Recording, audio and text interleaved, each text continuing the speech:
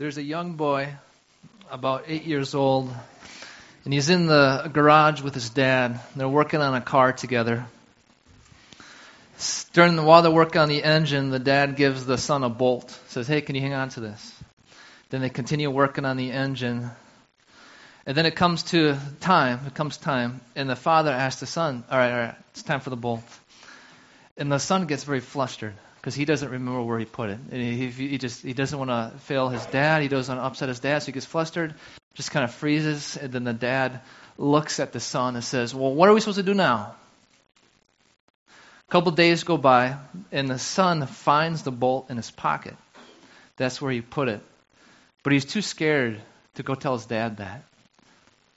A few more days go by, and the son, the boy, is at home, and he doesn't do the dishes for whatever reason. He forgets to do his chores. So the mom is upset for a moment, but then forgives him, understands, and forgives her son. But then the father comes home from work. Clearly he's stressed. Something happened at work. He's stressed out. He goes, talks to the mom, and finds out that the boy didn't do his dishes. And so he comes up to his boy. They start shaking him. "What is wrong with you? Why are you doing this?" And the boy is terrorized and just with fear, with the onslaught. So he does the only thing he could think that could help. And so he reaches in his pocket, pulls out the bowl, and says, "Dad, here it is. Here it is, Dad. I have it." Thinking that was going to be what it is that will deter what's going on. A lot of times as Christians, we can be like the boy. We're going through life. We're trying to be the best father, the best mother, best child, best coworker, best student that we can be. And there comes times in different seasons where it seems that we're just being attacked as if God is upset with us. We're hearing these lies that we're rejected by God, that He is just mad at you.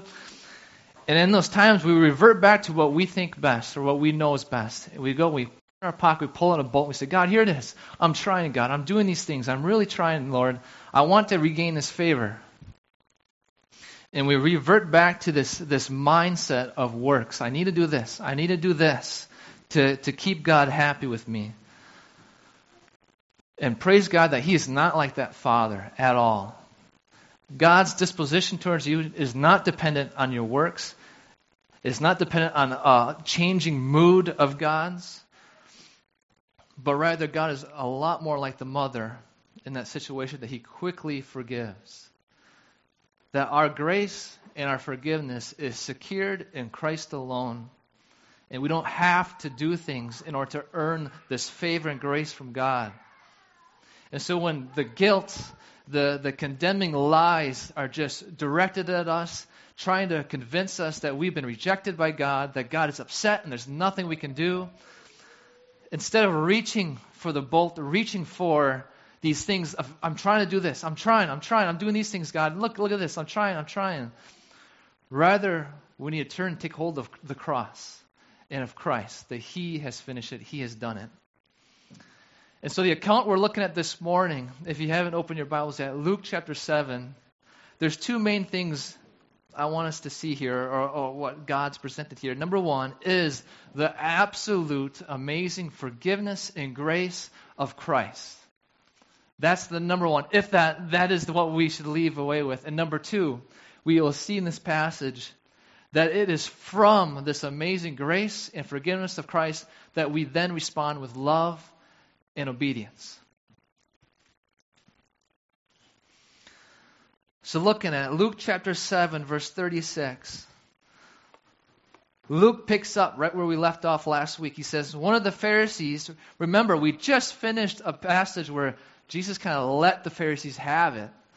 He goes on, one of the Pharisees asked him to eat with him, and he went into the Pharisee's house and reclined at table. And behold, a woman of the city who was a sinner, when she learned that he was reclining at table in the Pharisee's house, brought an alabaster flask of ointment. And so right from the beginning, there's this glorious truth, and that is Jesus sought and dined with all types of sinners. All types. He sought and dined with those we typically think of sinners, right? The tax collectors, the lepers, the drug abusers, the alcoholics. He no doubt sought them very much. We see that in Luke. But he also dined with the Pharisees, the very ones he yelled at this last passage. He dined with them, those that we typically write off. the hard-hearted, the stubborn, the prideful, the self-righteous. Jesus also dined with them. And not just once.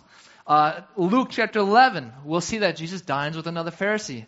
Luke chapter 14, Jesus dines at the house of a ruler of the Pharisees. So it's not just one and done. He continues to even seek out the Pharisees, the prideful, the self-righteous. He continues to proclaim the truth to them, truth that will set them free if they receive it. He continues to make himself available, even though he's hated by the Pharisees. And we continue to see this growing, that they're out to get him. But we can't forget that we know that some of these hard-hearted Pharisees come to know Christ. Nicodemus, if you recall in John chapter 3, the Pharisee that comes to Jesus at night, seemingly because he doesn't want other people to see him, he comes. Later, we see Nicodemus stand up for Jesus in John 7. And in John 19, we see that he's there at the burial of Jesus. So it seems that Nicodemus had turned to Christ. But on top of that, if no one else, the Apostle Paul, the Pharisee of Pharisees, he turned to Christ. And so here's the point. Right from the beginning is do not write anyone off. The gospel is the power of God unto salvation. It is the word of God the Spirit uses to save someone. I mean, look at me. He saved me. He saved you. And we had absolutely no chance. We were lost causes. Absolutely lost causes. Everyone is. But yet God saved me and he saved you. And so we're called, do not stop praying for our lost family members, our lost friends, those that we were like, that's not even a chance that's going to happen. Do not stop. And if we have not started, we need to start. Because punishment is real, hell is real, the seriousness of our sin is real, and may God forgive us when we do not speak up and share the truth. So right from the beginning, we see that glorious truth that Jesus sought and dined with all types of sinners. And he comes to dine with the Pharisee at his house, and it says he reclines at table. Let me kind of set this picture up. So the normal position in the ancient Near East at the time was, for a special meal, which this is, we'll get into, is there's this horseshoe-shaped table.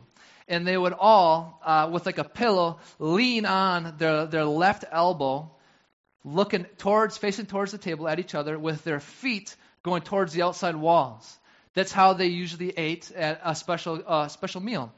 Typically, at just a regular meal with the family, they'll sit. But at special meals, they'll be in that laying down position with faces towards the table and their feet towards the wall. And at these meals, at these special meals, like with a Sabbath or with a special teacher, as Jesus, as it seems to be the case here, the doors were wide open. It was a public meal. People could walk in. In fact, many would walk in and they would kind of go on the outside walls and just kind of listen in. They were free to listen to the conversation.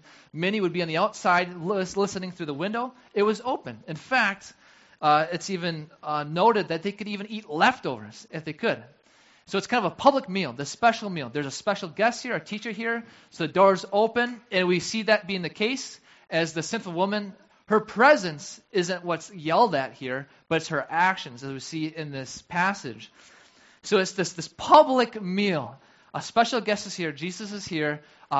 For all we know, it seems like there's probably a lot of people lining the walls, people outside listening in. And they're reclining at the table. And then a certain woman comes in. The woman is unknown to us. We don't know her name. We don't ever learn her name. But she is known as a sinner. And the note here by Luke is not that no one else is a sinner, but rather she's a very public sinner. Most likely she was a prostitute, or she would have been the wife of a man who was in a very shameful occupation. But she was known as a sinner. And we're told that when she learned that Jesus was at this house, she went to Jesus. And we right from there, we see this picture that a sinner is drawn to Christ. When we are being overwhelmed with our sin, who do we go to? We go to Christ, because he can take care of it. And as Luke writes, she brings an alabaster flask of ointment. And to note here, the word used here was for a very expensive perfume. It was not the typical olive oil that was far less expensive that they would use to anoint people, but this was a special perfume that was very expensive. And what does she do? Verse 38. And standing behind him at his feet, weeping, she began to wet his feet with her tears and wiped them with the hair of her head and kissed his feet and anointed them with the ointment. So she begins weeping. First of all, it's like, why? Why is she weeping? And I would propose because of her sin. Throughout this whole passage, her sin is continually brought up. Luke identifies her as a sinner. The Pharisee identifies her as a sinner. Jesus identifies her as a sinner. Says, in fact, she's got many sins. We see it's her sin that she's weeping for. And I would propose she's weeping because of her realization of the forgiveness of her sin. Follow with me as we go through the account, and I'll kind of show why I think that. But so keep in mind that this setting with this special meal, the place is probably packed full of people, at least lining the room, and the people on the outside looking in, listening to this. And Luke makes it very clear that her actions, we see described here, are not hidden. They are not secret. The word for weeping here is the same word used for rain showers. This isn't like a whimpering on the side that no one can really notice, but this is significant crying.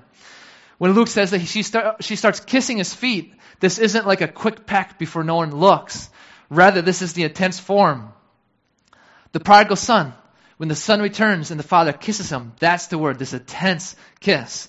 Paul with the elders of Ephesus, when Paul leaves, knowing that he'll never see them again, and they kiss each other, the greeting, the kiss, very intense, that's what's being described here.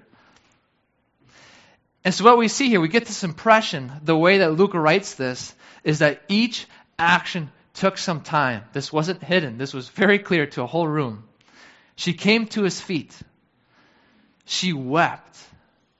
She began wiping his feet. She began kissing his feet. Then she began anointing his feet.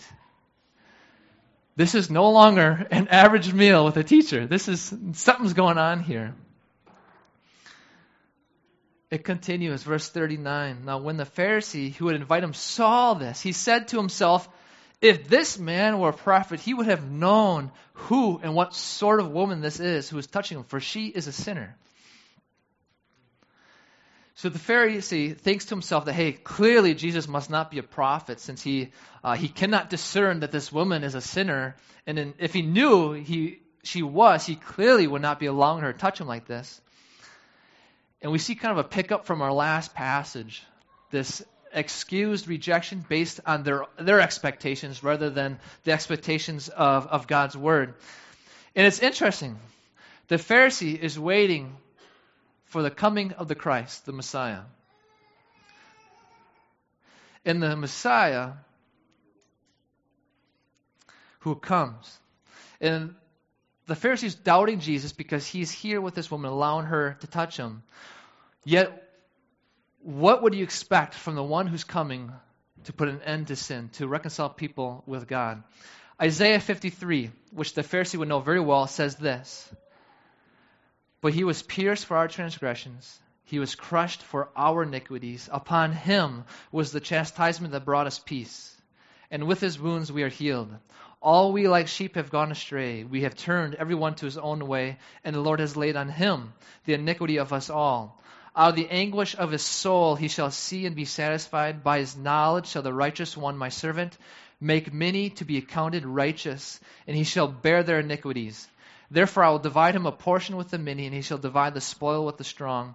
Because he poured out his soul to death, and was numbered with the transgressors, yet he bore the sin of many and makes intercession for the transgressions.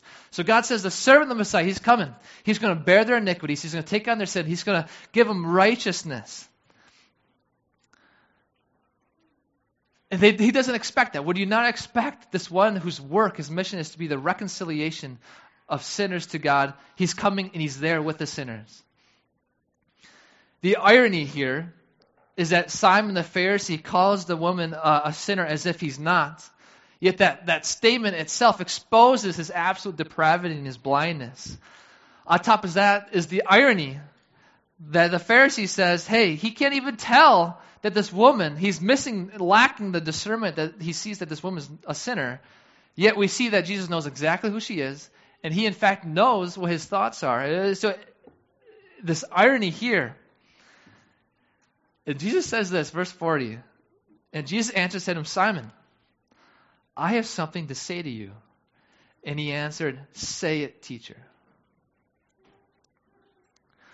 I see a video on social media shared every now and then, and every time I see it, I get convicted.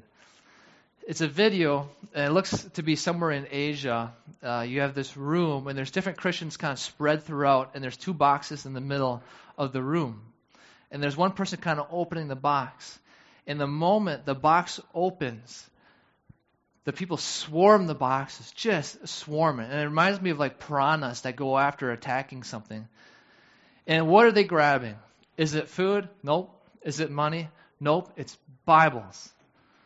It's a place in Asia that they do not have access to God's Word. And so the box opens and they swarm, grabbing the Bibles. You see people hugging, kissing, crying, hugging each other that they have the words of the living God. And so I think when Jesus says, Simon, I have something to say to you, that God says that every day, Alex, I have something to say to you today. And we have the Word of God in our hands.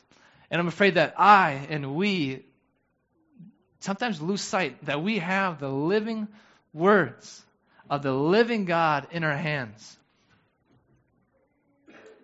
And then sometimes we don't want to open it because it says some harsh stuff that we need to change and we need to repent. But we can actually follow the Pharisees' example here when he says, say it, teacher. Let me have it, Lord. And he's got to know what's coming. It's interesting that the Pharisee uses the word teacher here as kind of a sign of respect. So the setting is kind of a cordial setting, a friendly setting. The Pharisees have him over. He says, teacher, let me hear it. Which we see last passage, and we'll see multiple times, is not the case many times with Jesus and the Pharisees, where Jesus is letting them have it. But then Jesus shares what he has to say. Verse 41, he shares a parable. A certain moneylender had two debtors. One owed 500 denarii, and the other 50. When they could not pay, he canceled the debt of both.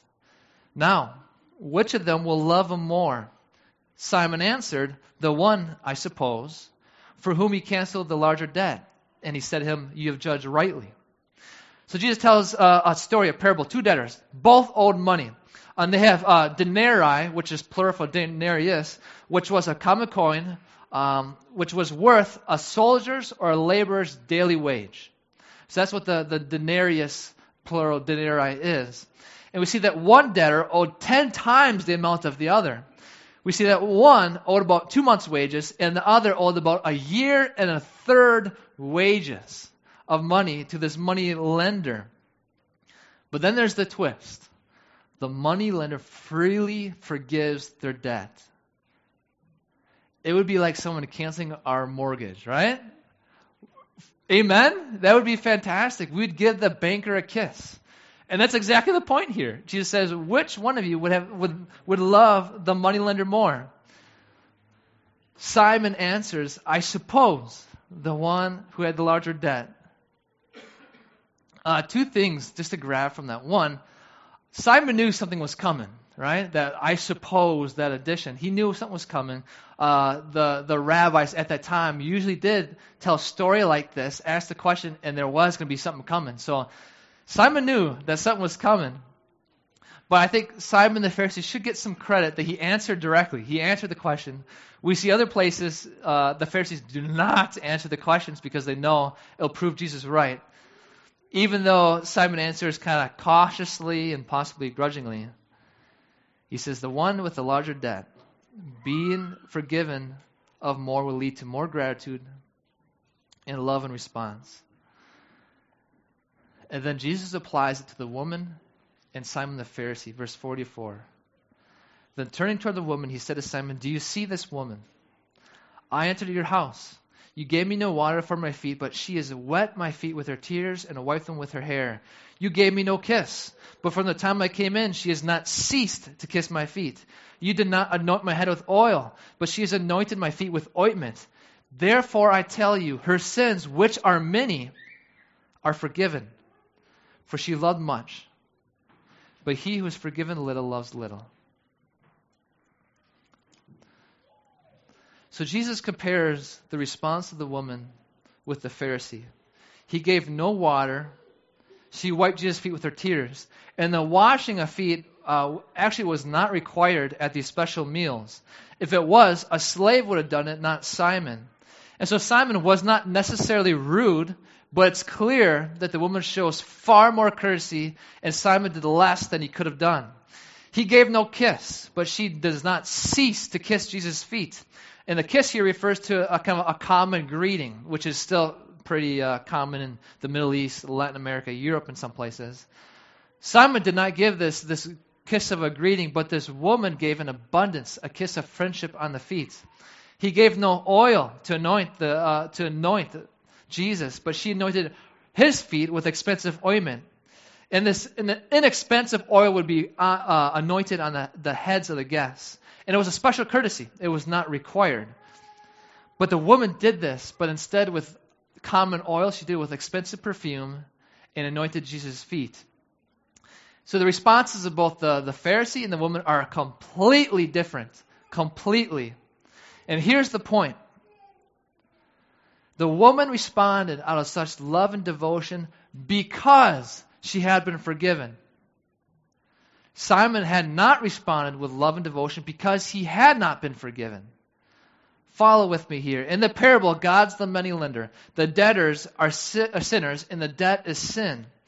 And Jesus, for the sake of argument, he concedes to Simon's false perception that he's a smaller sinner than the woman is.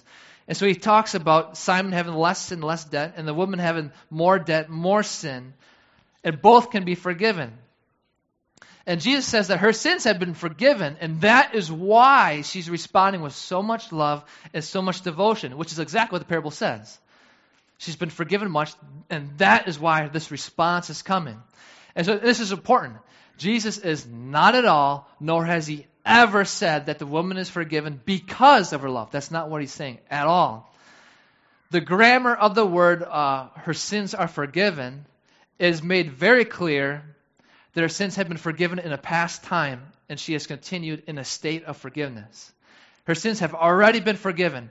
So a better translation instead of her sins are forgiven would have been her sins have been forgiven. They've been forgiven in the past, and that is why she's responding with such love and devotion. Just as John writes, we love because he first loved us. 1 John 4. It's the actions of Christ in forgiveness that produces the actions of love in the woman. We respond to Christ's forgiveness. The woman loves much because she's been forgiven much. Simon, comparing his actions, does not love much because he's been forgiven little, or to be more clear, has not been forgiven at all because he did not come to Christ. He did not confess his sin, did not come to him whom forgiveness is available. But follow with me. I don't want to jump over this. The phrase that Jesus adds, her sins, which are many, are forgiven. What good news. Anyone else? Her sins, she has many sins. I have an incredible amount of sin. And they're all gone. Thank you, Max. He knows, I guess. But her many sins are forgiven. That means my many sins can be and are forgiven in Christ. That means your many sins that do not stop can be forgiven and are forgiven in Christ. Amen? Well, praise God that there's a sinner like her and then there's a sinner like me. And Jesus, remember this, he's saying this to Simon the Pharisee, almost seemingly defending the woman to Simon's condemnation. Kind of saying, Simon, her sins are forgiven. Stop condemning her for past sin. It's done. It's been taken care of. And then Jesus adds this statement at the end. He says, but he who is forgiven little loves little. But he is forgiven little loves little. And this is directly aimed at Simon the Pharisee. It's rhetorical. It's clearly rhetorical. The Pharisee thinks he only needs a little help, only a little bit of forgiveness, because he's not as big of a sinner as she is. Therefore, he has loved little. But I want to bring this to us. Bring this home to you and me. Jesus is using this parable to expose Simon the Pharisee and to commend the woman.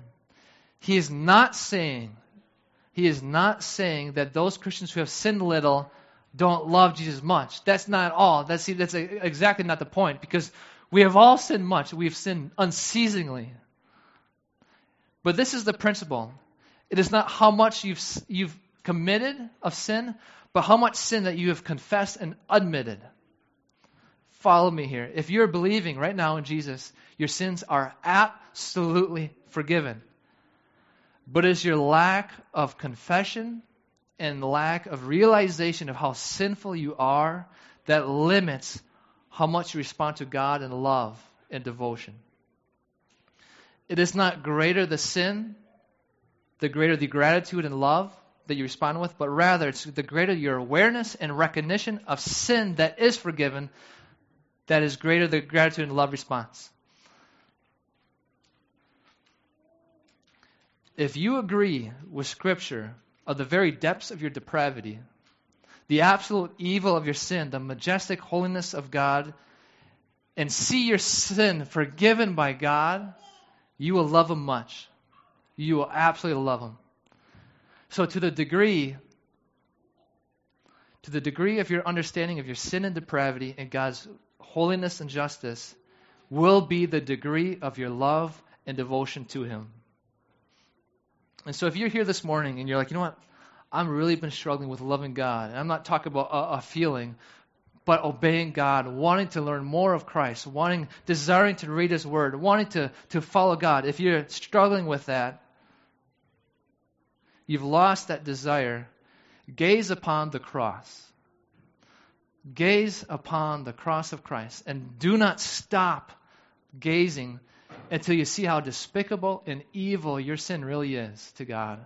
How horrible and offensive it is that we deserve nothing but to be punished for eternity. And do not take your eyes off the cross until you see the holiness, the absolute purity and holiness of God, that God Himself would even send His Son and pour out His wrath on His Son because of our sin.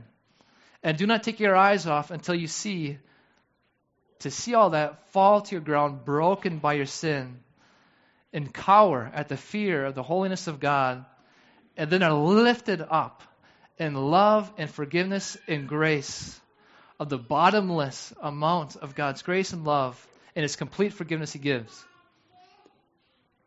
Your love for God will be in direct proportion to your conviction of your need. Your love for God will be in direct proportion to your conviction of your need. Her sins were many, and she was forgiving much, and she loved much. And the one who is forgiven little loves little. The one who doesn't realize how much he's been forgiven will not love much.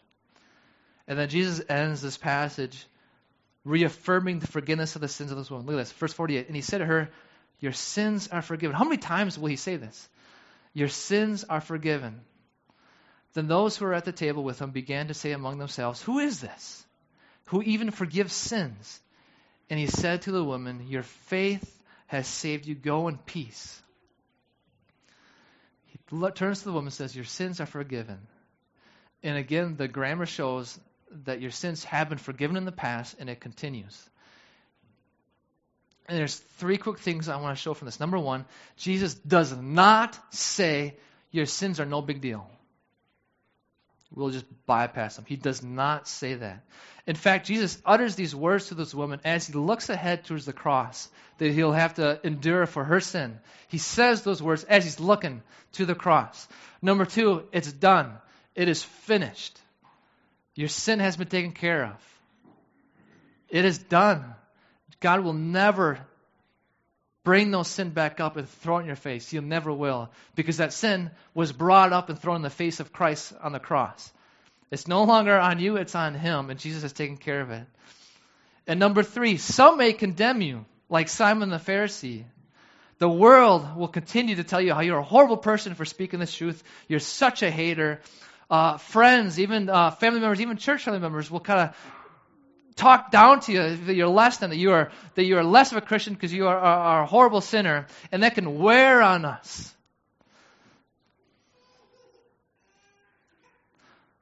but it's in Christ that we are forgiven. Jesus stands up for the woman against Simon, and he stands up for us. And so we see that this woman is reassured before this crowd, most like a crowd in this room and outside of the room. Jesus reassures the woman, just as Theophilus, that Luke is trying to, probably needs to be assured, and probably you do this morning as well, that your sins are forgiven, completely cleansed in Christ. And once again, we see the Pharisees ask, who is this, that he even forgives sin? We saw this back in chapter 5 with the paralytic that was healed, that Jesus said that he's forgiven his sins, and they freaked out. What are you talking about? Who is this? Because they understood that only God can forgive sins. And Jesus is saying, your sins are forgiven. He's claiming to be God clearly. And the Pharisees understood that. Who is this? It's a question of outrage. It's not an actual question, a genuine question. They're outraged. Who is this? Who does he think he is that he can claim to be like God and forgive sin? And Jesus says to her, in line with everything that we've seen so far, your faith has saved you. It is your faith that saved you. It's her faith that she has been forgiven, and that's from that she responds out of love and devotion. Ephesians 2:8, that a lot of us may have memorized. For by grace you have been saved through faith, and this is not your own doing. It is the gift of God, and not a result of works that no one may boast. Paul is just beating a dead horse here. It is not because of you. It is not. It's because of God alone. It is His grace alone. It is His gift alone. Then he ends with a command. Look at this. Ends with this command. The last words. Go in peace. This is an actual command. Tells the woman, go in peace.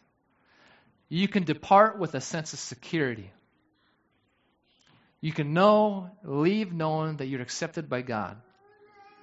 So we too, Christians, we can leave this morning, go into our week this week, knowing that we have peace with God. Our sins are forgiven in Christ.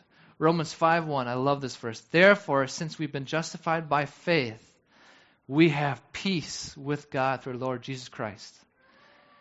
And if our flesh and Satan tries to wiggle around that, it continues to condemn us and to make us feel rejected and shame. Paul goes on, Romans 8:1, there is therefore no condemnation for those who are in Christ Jesus.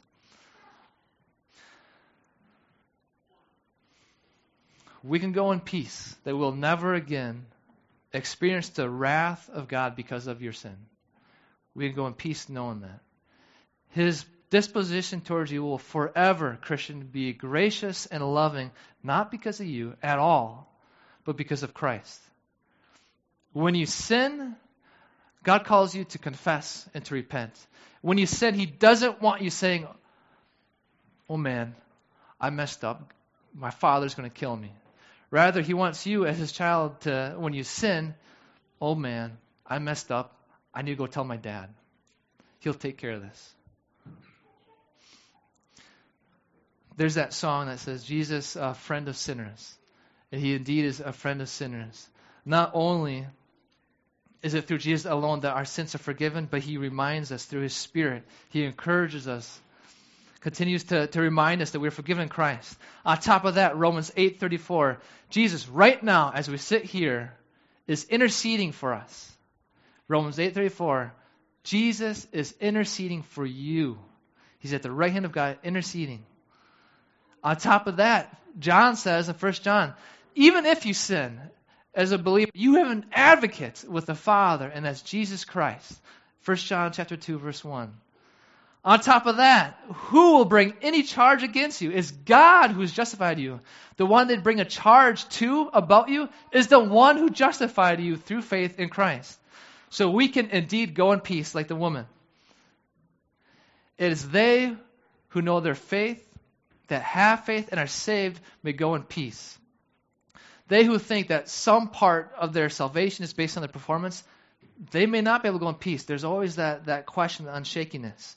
But if we grasp the depth of our depravity, the evil of our sin, if we grasp the absolute finished and wholly complete and forever cleansing work of Christ, if we grasp that we appropriate this atonement of our sin for ourselves through faith alone and not our works, we are then able indeed to go in peace.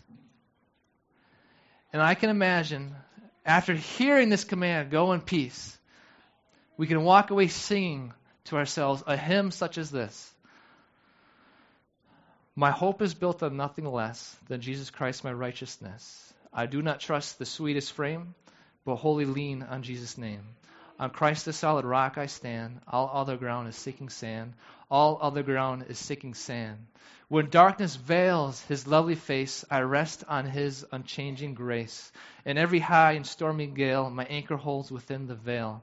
His oath, his covenant, his blood support me in the whelming flood. When all around my soul gives way, he then is all my hope and stay. When he shall come with trumpet sound, oh may I then in him be found. In him my righteousness alone, faultless to stand before the throne. So this morning, if you are here and it feels like you're being attacked, that this guilt, this condemnation continues just to be overwhelming you, and it feels like you're being shaken, what is wrong with you? How can you do this? Instead of reaching your pocket, trying to grab the bolt of your actions of trying to respond, well, I'm trying this, I'm doing this, God. Rather, turn to the cross and grab hold of the cross. It is finished. This has never been about me. It's about Christ, what he has done. And if you're here this morning and you bring your past full of sin, and you've never come to Christ, there is forgiveness in Christ alone.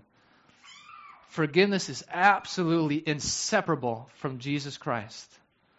Come to him this morning. Trust in him alone. And if you're here this morning and you just feel this lost of any kind of desire to follow Christ, you've lost the desire to learn more of Christ, to follow and obey God, run back to the cross.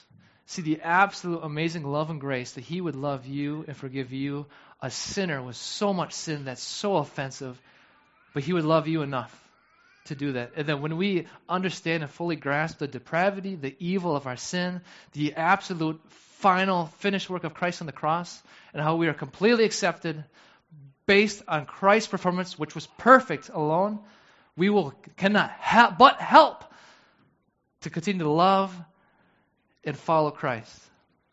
So this morning, may we leave with the echo in our ears, your sins have been forgiven. Your sins have been forgiven. And may we continue to walk with the cross in front of us. Pray with me. Father, oh Lord, how glorious is your forgiveness. And Lord, how much we need to be reminded each day, each hour, God, that we are forgiven in you. Lord, as we go out this week, and Lord, we know that our flesh, the world, Satan and his demons are just ready to hammer at us, to remind us of this past sin that is just constantly in our minds, what we've done to people, how we've hurt people.